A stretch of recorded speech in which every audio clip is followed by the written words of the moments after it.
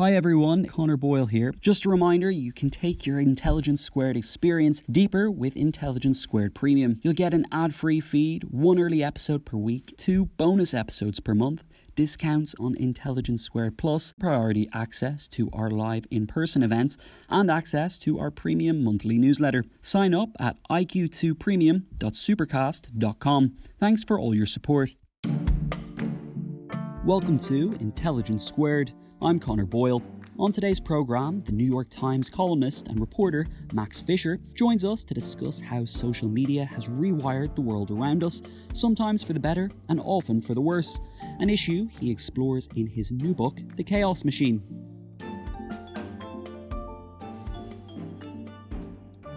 Our host today is Chris Stokel-Walker, freelance journalist and author of 2 books on social media, YouTubers, On the Rise of YouTube and the Creator Economy, and TikTok Boom. No, not the Andrew Garfield movie, but a book on how the video platform is helping shape the future of our online lives. Here's Chris with more.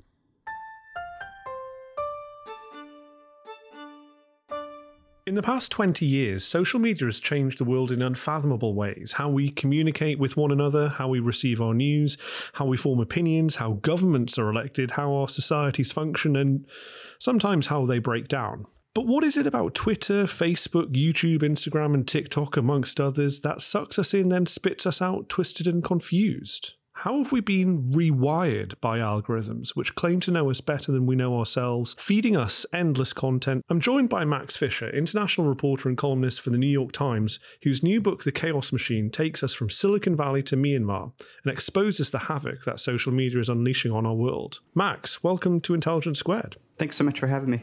It's really fascinating to be chatting to you and really love the book. And I'd love to know how it came about, because obviously you've been reporting on this sort of stuff iteratively for the New York Times, but how did you then decide this is the thing I'm going to focus on at book length? So before I started this project in 2018, I actually, to my great shame, did not take social media all that seriously as a topic. I think if you'd asked me before then, what is social media's role in the world, I would have said, it's a neutral amplifier of things that are already out in the world, and maybe there are some rumors on it, but how influential can a bunch of websites really be? At the New York Times, I mostly covered things like conflict, geopolitics, extremism, and so thought of this as something that was kind of separate from what I do, and that really changed for me that year in 2018 when I went to Sri Lanka to report on this series of riots that had sprung up completely spontaneously all over the country, all at the same time. And it was this kind of mystery of how did this happen? Because things up until that point in Sri Lanka between these 2 religious groups that ended up in this really horrible violent conflict had been perfectly fine, or so it seemed. And then all of a sudden there was this terrible violence that ended up shutting the country down for a couple of weeks. And when I went, what we found was that people were claiming that Facebook had done all of this. And I kind of thought like, okay, well, probably there was a lot of tension here already. And then maybe there was a rumor on Facebook that set it off. But the more that we dug in, the more that we saw that a few months earlier, things really had been fine. And that Facebook had been its automated systems, which select what you see, how you see it, and how you interact with it, had been steadily pushing people towards these previously very obscure and little noticed posts that were pushing these very sensationalized rumors about religious minorities. They pushed them over and over again, and then escalated from rumors about religious minorities to these kind of extremist platforms or extremist pages that suddenly started getting this heavy promotion saying,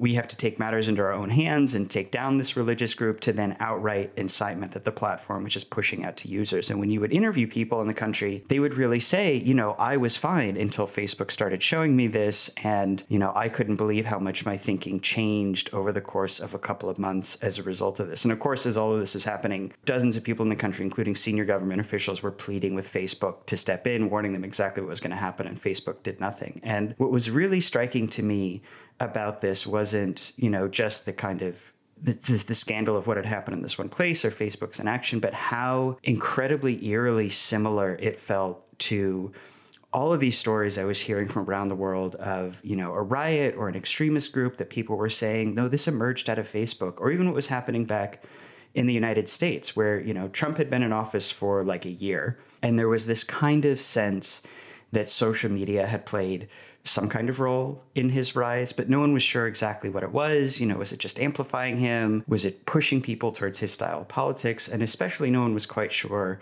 what does that represent? Is Trump and his rise on social media just the tip of an iceberg for these larger changes that we're all struggling to understand? So that became, for me, this inspiration to say, well, I would really like to know, what is social media actually doing to us all? What is it actually doing to the world? What does it do to change our politics, our ways of thinking, the way that they relate to one another?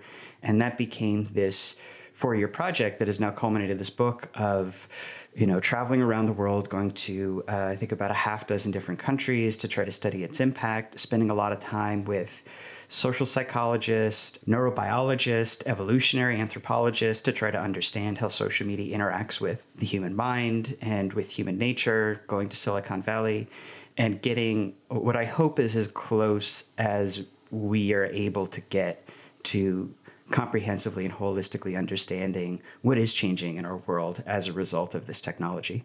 And how did you do that then? How did you go from, I guess, what has been a relatively long-standing theory of, the internet and social media are ruining us, the idea of kind of correlation, to causation? Was there a single moment where you thought this is this direct link between things happening online and off, or was it kind of just a build-up of evidence? That was exactly the question I spent a lot of time trying to figure out, is how do you narrow down something as big and as complex as social media, because its effects on us are subtle, but so incredibly numerous, because basically everything that we do now, whether it's reading the news, consuming information, relating to one another, is mediated now through social platforms.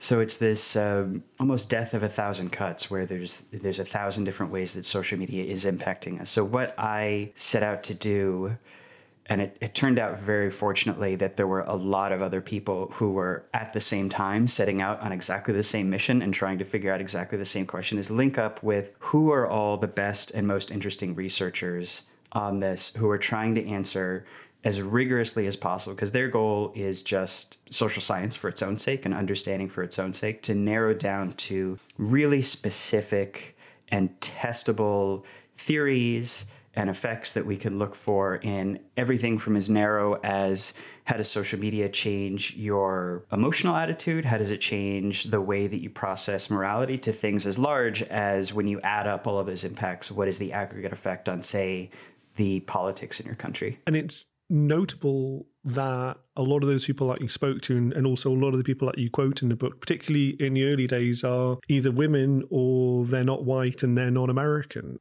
To what extent is that symbolic of how social media has been developed in a very kind of white American point of view? I'm so glad that you noticed that, because that's something that I was really hoping was going to come through in this. So a point that one of these, a woman of color who I spent a lot of time interviewing, made to me is that social platforms are by design majoritarian. It's raw mathematics, and the people who work on them will tout this as kind of a point of pride of what are the emotional affects, the keywords, the sentiments that will appeal the most to the largest number of people. And if your job is to, say, maximize engagement on your social platform so that you can sell more ads and have a really good financial quarter, this is great, because you are now deploying some of the most sophisticated algorithms ever designed to maximizing that kind of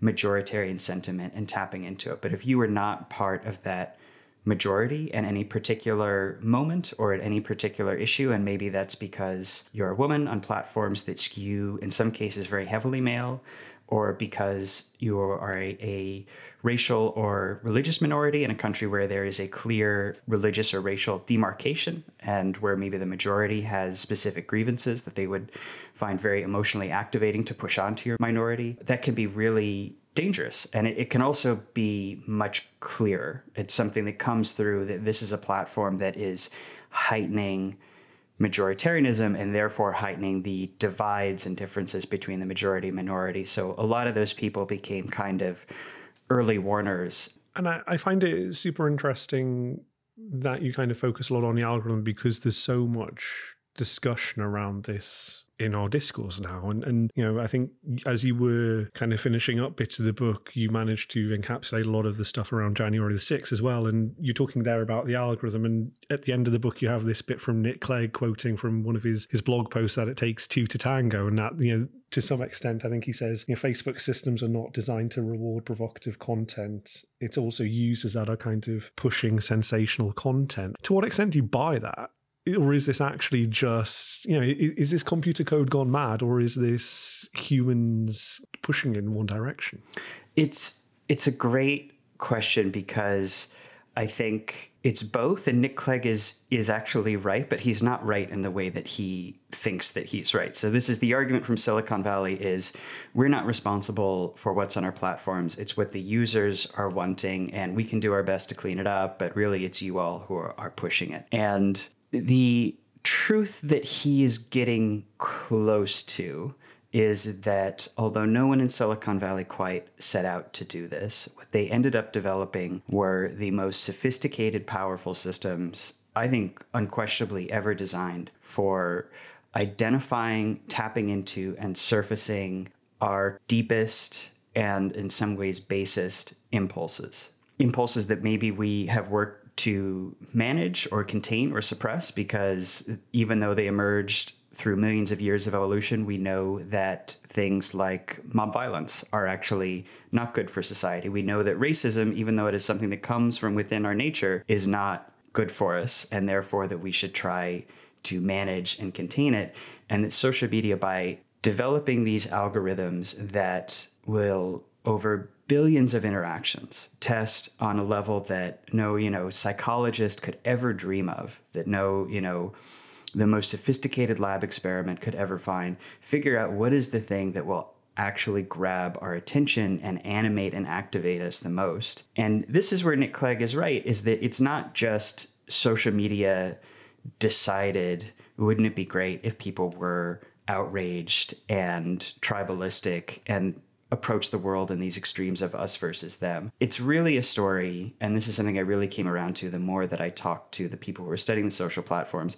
It's a story of two very flawed systems that came together and produced something really seismic. One system being social media, and the other being the human mind, which has, we know, a lot of flaws in it, a lot of weak points. And this is something that early on in Silicon Valley, people were quite honest about. Before there was the backlash to social media, you could go to conferences and people would very openly discuss, how can we boost growth by hacking and exploiting the shortcuts in how people's mind works and how we process information. Addiction was a word that people threw around very freely as a business strategy. And that is what a lot of folks like Nick Clegg now want to say they are not doing. But of course, they have poured an incredible amount of money and research into developing systems that will do exactly that.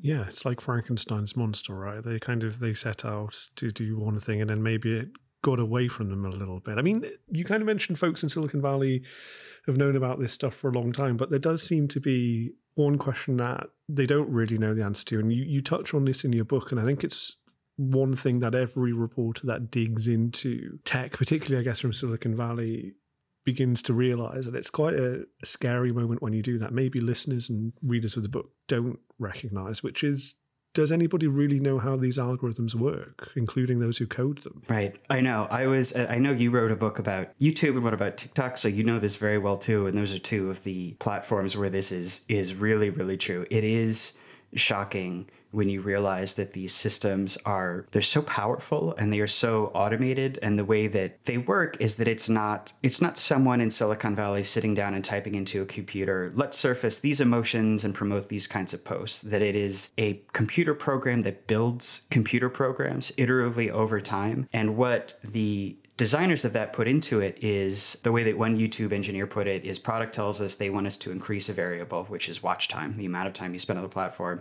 And we just design the system to design itself to do that.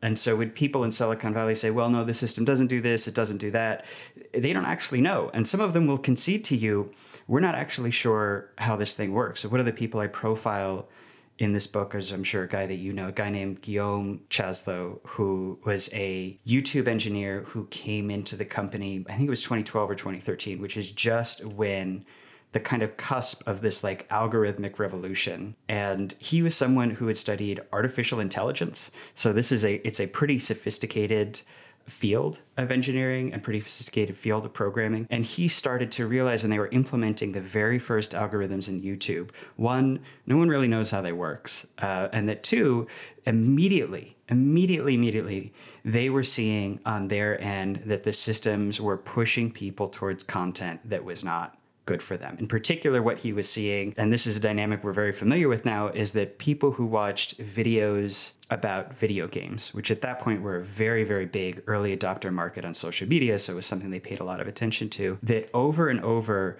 it would push people who watched those videos into videos that were about basically misogyny, that were basically expressions of the feminists are coming to get us, they're trying to control men, there's a vast global feminist conspiracy to subjugate the virtuous young white male, and that he realized that the YouTube algorithm, because it was so powerful, had made an insight that no engineer possibly could have, which is that because a lot of video game video watchers are young men, and maybe particularly young men who might spend a lot of time at home, so maybe have some trouble socializing. It's not always the case, of course. There's plenty of video game users who are extroverts who are great at socializing, but there was enough of a trend in this that the system realized that videos that answered a sense of young white male grievance, or especially confusion around gender and confusion around how to relate to women, that it could really, really attract that audience and keep them watching hours and hours and hours of video by feeding them this content. So he sounded the alarm. He said, I think that this algorithm is not healthy for society, not healthy for our viewers, and it's increasing watch time, but in a way that is maybe not actually so great for our world. And I tell this story in the book, but through a lot of back and forth and a lot of fighting, he ended up being fired from the company, and then later became someone, and is still doing this, who is trying to document from the outside what people at YouTube have an interest not to document, which is what is this algorithm actually doing to its users and where is it sending them? Did you get to the bottom of to what extent that inaction was willful or just downplayed? Do the Silicon Valley engineers who were, there on the ground floor, was their original sin in developing these algorithms that they actually thought that they weren't that powerful, that they thought that they didn't have a meaningful real life effect, or just that it was too good for business for them to do anything else? It's such a tricky question, because like so many things in studying social media, you're getting to this question of human nature and how we process and internalize truth, which is something that is on my mind, because that's something that a Facebook user, a YouTube user is constantly having exploited and turned against them. And it's just as true for engineers, where on the one hand, yes, they have a very clear financial incentive to say that, well, if we are increasing users' time on site, that means that it's good for them, and that means that it's making them happier, which of course is ridiculous, because there are entire worlds of knowledge organized around the idea that if something is addictive, if it creates an impulse, it's probably bad for us. There's also a psychological incentive there. We all want to believe that we are a force for good in the world, and that we are good people who are doing the right thing. So if you were involved in an activity that is maybe in a moral gray area, or where maybe outside experts and journalists are documenting some harm, your individual psychological incentive is to say, I think they're biased. I think that's not the case. They're just trying to sell newspapers. And there is at the same time this long-standing, very deeply held ideological belief in Silicon Valley that the kind of traditional systems of governance are broken and that they don't work, and that it is the job and the destiny of enlightened technology engineers to kind of save us from ourselves by creating this new society. And so if more people are spending more time on these platforms that are designed from these supposedly enlightened ideals of freedom of ideas and lack of governance and lack of checks by gatekeepers, then that is going to be good for the world. And something that these CEOs used to say, they know not to say it anymore, but they used to say very openly, is we think that we are literally saving humanity by rewiring the world and human nature from the ground up to be better, which sounds nuts now. Yeah, let's see how that turned out.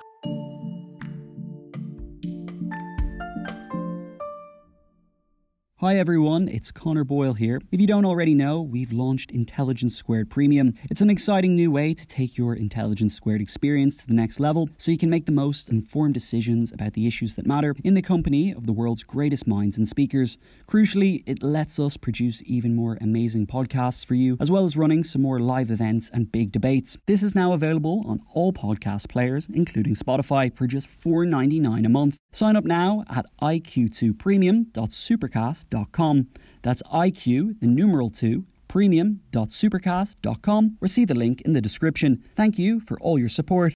Intelligence Squared is a tight-knit team doing big things, and it means we're always looking for tools that can help streamline managing tasks. That's why I want to talk to you for a minute about NetSuite. NetSuite provides cloud-based software to get things moving. Maybe your business has been humming, but you can feel things are falling behind a little bit. Or perhaps your team is getting snowed with manual tasks and closing those books is taking forever. If this sounds like you, you should know these three numbers. 37,000, 25, 1. 37,000, that's the number of businesses which have upgraded to NetSuite by Oracle. 25, NetSuite turns 25 this year. That's 25 years of helping businesses do more with less, allowing them to close their books in days, not weeks, and drive down costs. And 1, because your business is one of a kind. So you get a customized solution for all of your KPIs in one efficient system with one source of truth. It means you can manage risk, get reliable forecasts, and improve margins. It's everything you need to grow all in one place. NetSuite is now making an unprecedented offer to make more of that kind of thing possible. Right now, you can download NetSuite's popular KPI checklist designed to give you consistently excellent performance absolutely free at netsuite.com/squared. That's netsuite.com/squared to get your own KPI checklist. netsuite.com/squared. The first taste of rare bourbon you finally got your hands on. That's nice. At Caskers.com, we make this experience easy. Caskers is a one-stop spirit curator with an impressive selection of exclusive, sought-after, rare, and household names in the realm of premium spirits and champagne. Discover the top flavors of the year now by going to Caskers.com and using code WELCOME10 for $10 off your first purchase. Get $10 off your first purchase with code WELCOME10 at Caskers.com.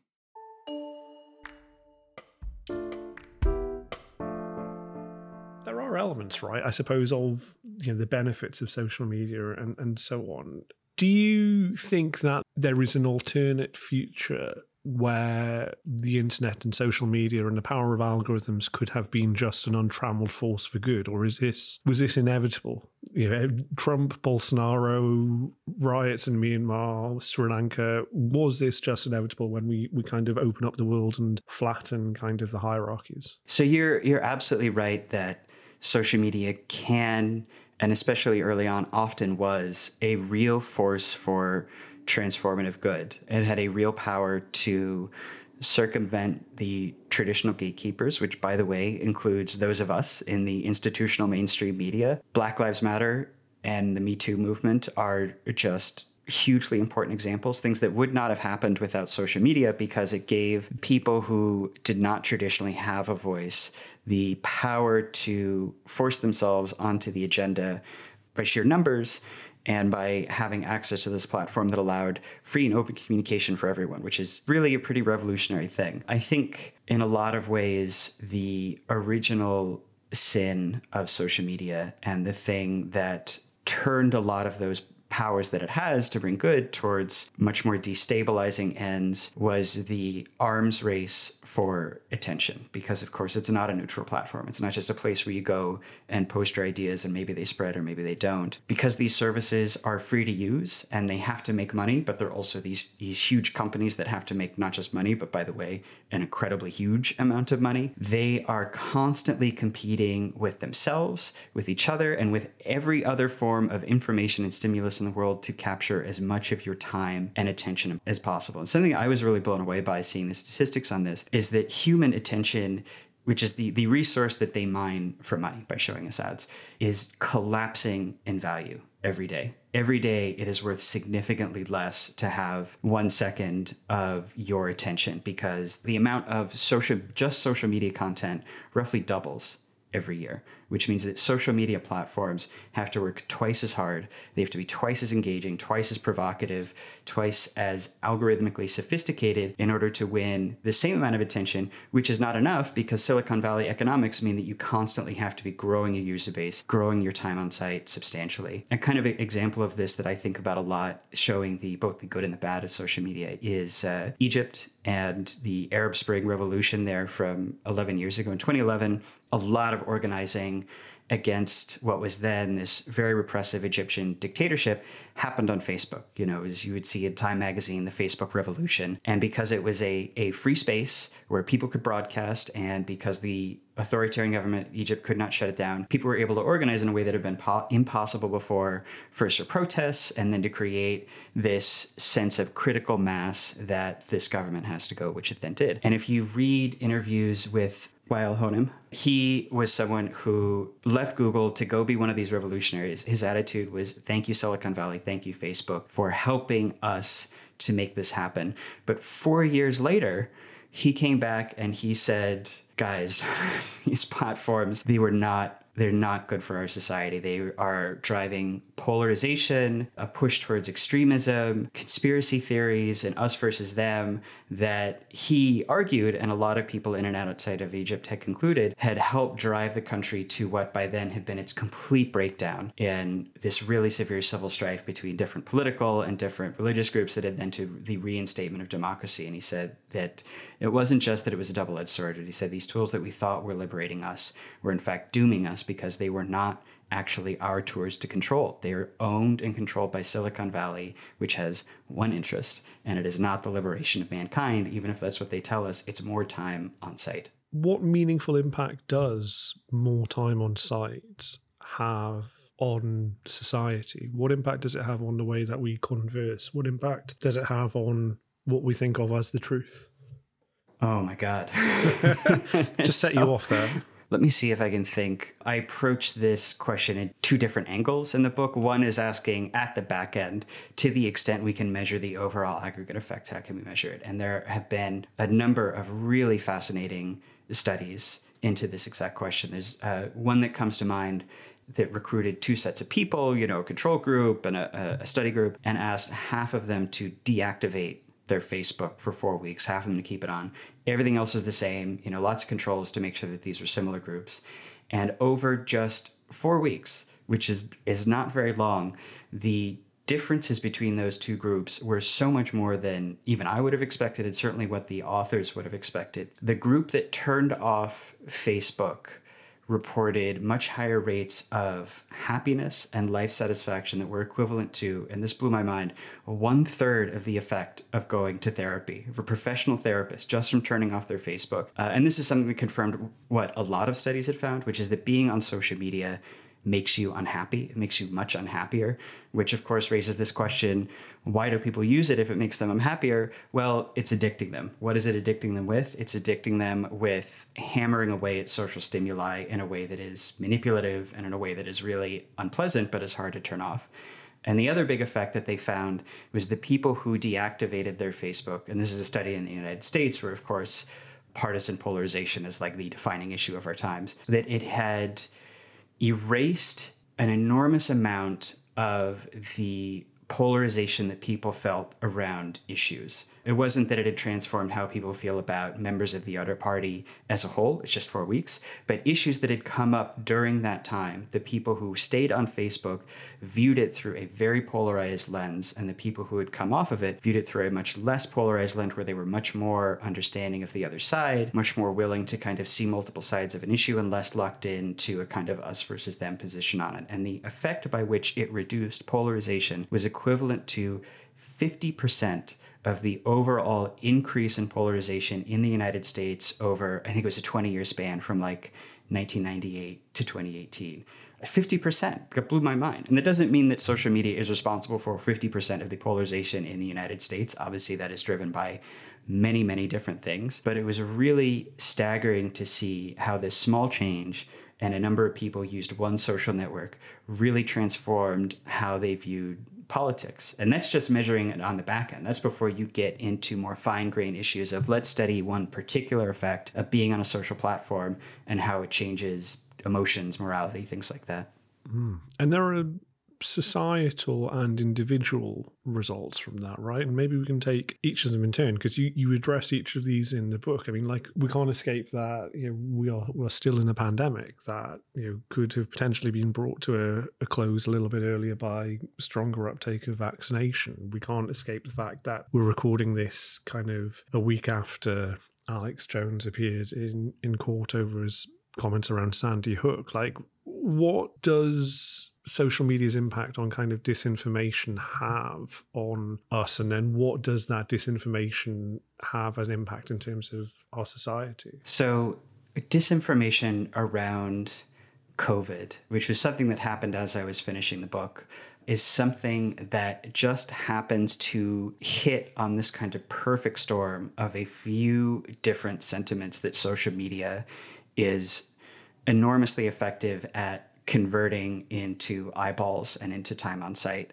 One of quite a few is that when we are faced with something that feels scary or threatening to us, we are really, really attracted to explanations that reframe that threat from an individual one, or from one that is invisible, or especially from one like COVID very early on that is impossible for us to control, into one that is a matter of us versus them conflict. If you can take some threat, and maybe it's COVID, maybe it's, you're a young white guy who is confused about your place in the world, maybe it's just that you're feeling depressed, and if you can turn that into a narrative of you are part of a group that is under attack by another group, which is something, it's so powerful that extremism researchers have a name for it. They call it the crisis solution response. That will absolutely glue you, because to your mind, it is like, aha, now I can wrap my hands around this, I can understand it, I can grasp it. And in COVID, this was something that was really, really powerful, where you immediately,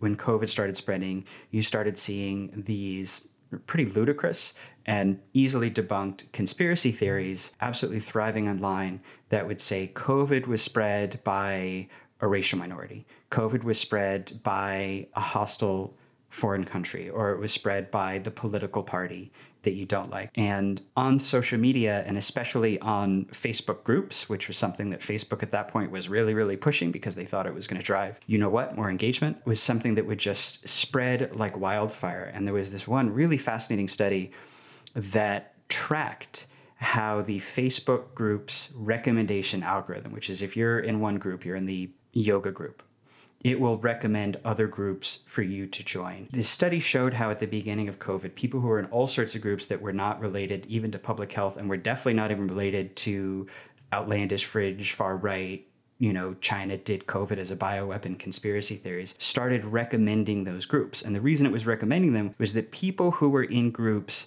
that had been exposed to this conspiracy theory started spending way, way more time on Facebook. And the reason they spent way more time on Facebook was this conspiracy theory had latched into their brain as this is the answer. This is how I'm going to fight back against this threat. But in order to engage in that fight with my fellow in-group members who are in this heroic struggle against, the Democrats or whoever who was spreading COVID, I have to spend a lot of time coordinating with them.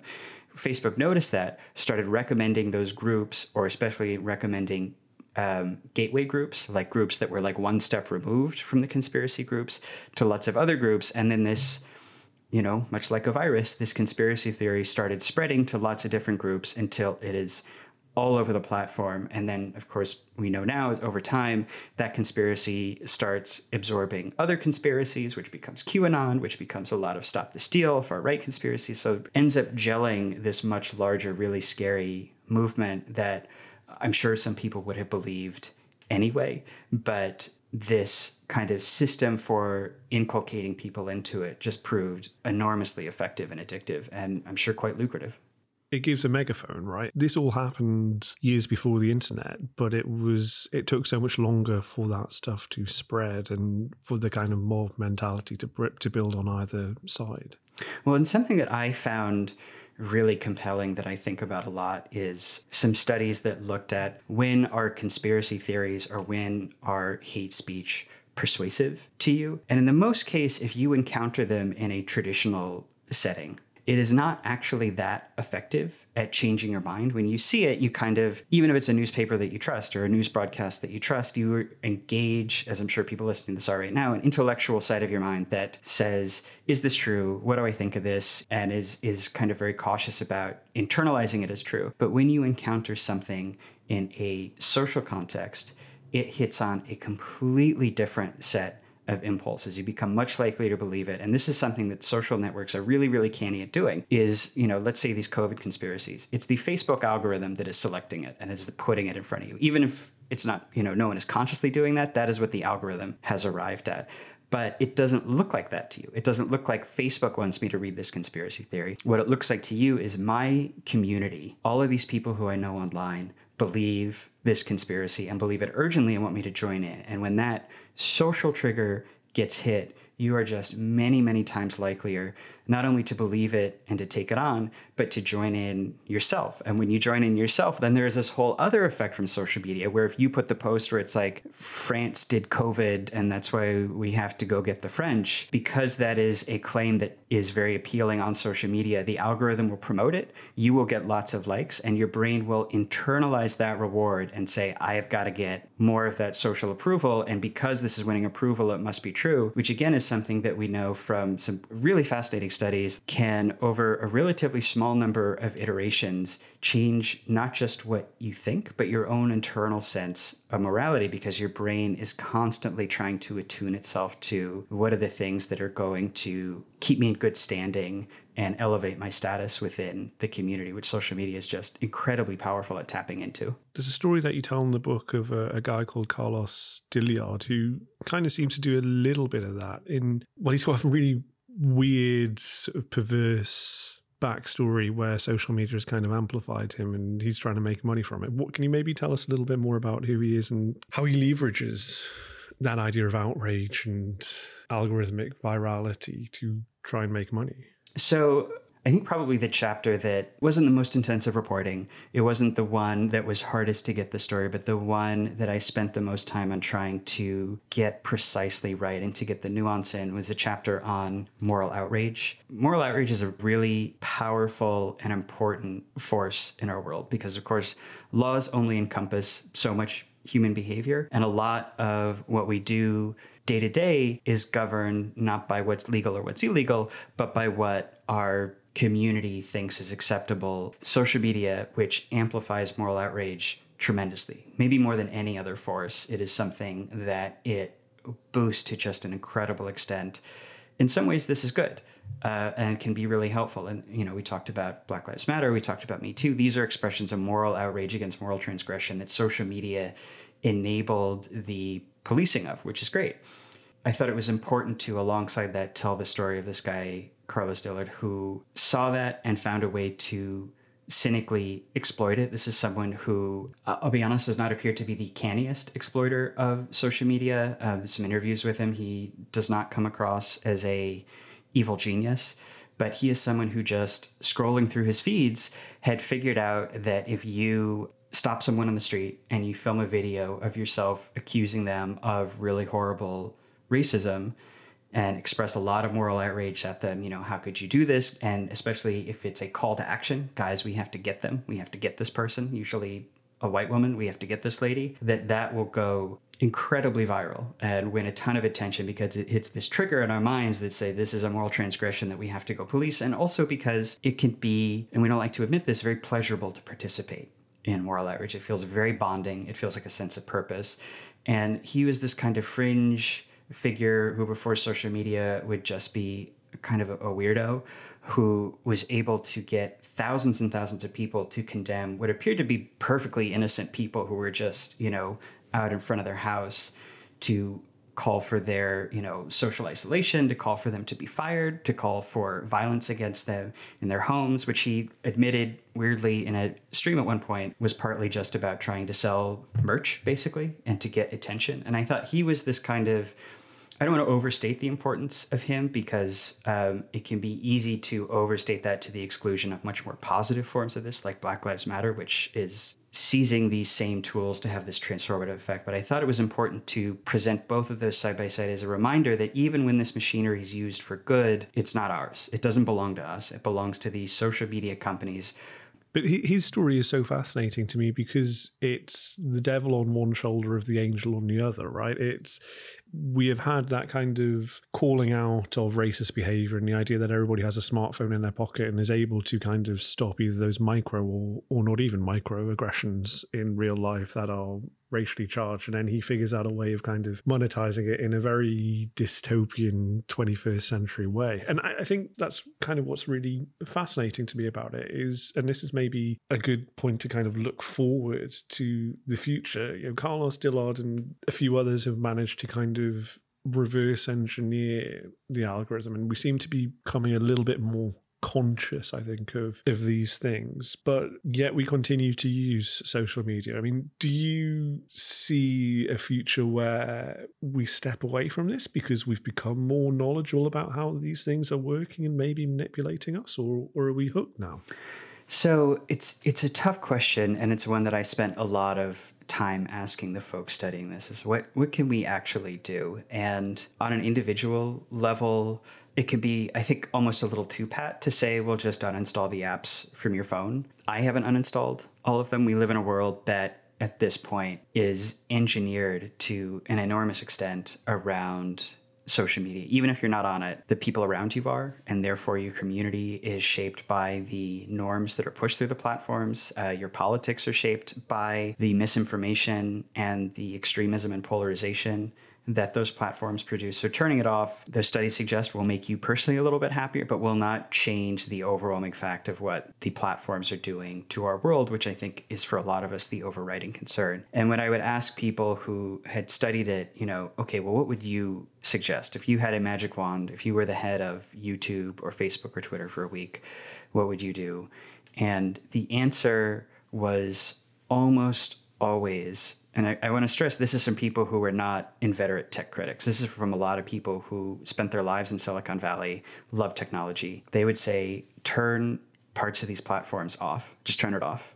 Not the whole thing. We're not saying erase Facebook from the world, but all of the features that are designed to compel, persuade, cajole us into spending more time online. And that could be recommendation algorithms are the one that we hear about a lot, but it can also be as simple as the likes. The little counter under each post that says the number of likes that it got. Even Jack Dorsey, who was the longtime head of Twitter, said before he left, I'm not sure that having a little like and retweet counter is good for the world. This might actually be really dangerous because of what it compels in us. It might be turning off certain things that get recommended. And there's not exactly an agreement on what are the features that it would be most important to turn off, but there is a real sense that I got from everyone that it has to come from not how do we hire more moderators? How do we kind of police the content better? Because that's just something on the back end where you're taking as a given that social media is going to produce these harms, but actually shutting off the features that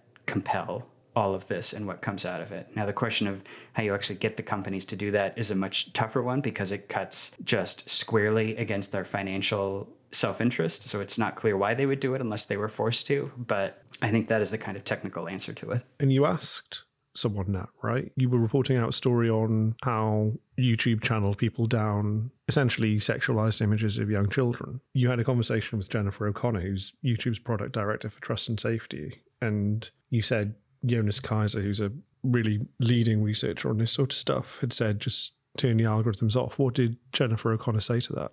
I reported that, I think it was 2 years ago, and I still have a hard time with it. His recommendation, Jonas Kaiser, the guy who found that YouTube's system was identifying basically innocent home movies of really young children, adolescent children, who just happened to be in bathing suits and their underwear, not wearing a lot of clothes, that in context, it was clear this is just an innocent home movie, but was selecting all of these videos from all across its system, packaging them together so it would show them one after another, and then pushing them out to users who had watched basically softcore porn of really young women. And so basically treating these videos of perfectly innocent families, unwitting families, young kids as softcore pornography and showing them to tens or in some cases hundreds of thousands of people. He said, look, YouTube's system knows how to identify videos that prominently feature children. And we know they know how to do this because of an earlier scandal with these videos, they had already found a way to turn off comments on videos with young kids in them. He said, look, I'm not saying remove every home movie. I'm not saying shut down the algorithm altogether. Just stop recommending people into videos that have young kids in them, because then these videos would never get promoted. They would never get circulated. They would stay obscure home movies with 12 views instead of softcore porn that was shown to 600, 700, 800,000 people. And also, by the way, this is a minuscule portion of their revenue. They're not giving up that much. And initially, when I talked to YouTube, I raised that thinking that they would say, no way, we don't mess with the algorithm. But the woman who I talked to said, she was cagey about it. She said, we are trending in that direction, and I hope to have news for you soon, which was like amazing news. And I went back to Jonas Kaiser. I went back to these child safety groups who I'd been talking to who, their hair was on fire over this problem. They couldn't believe how freaked out they were by it, and said, guys, I think we have some really good news. And they were thrilled. They were ready to come out and laud YouTube as heroes, basically, for doing what would seem like the absolute bare minimum. And then what happened? They contacted me, YouTube, before the story came out, and they said, actually, we have to adjust our statement. We are not going to be making this change to our algorithm. We will continue to recommend videos of children to users. I couldn't believe their explanation. They said the reason we're going to do that is that YouTube creators rely on the recommendation system in order to make money, which is revenue that YouTube gets a cut of. I could not and still could not believe that their answer was, it's about money. And that's why we are going to keep this on. But that is, at the end of the day, the overriding impulse at these companies, and it is what tends to prevail, and it is why the platforms are as they are. That was Max Fisher, author of The Chaos Machine, which is available now from Quercus. You've been listening to Intelligence Squared. I've been Chris Stokell-Walker. Thanks for joining us.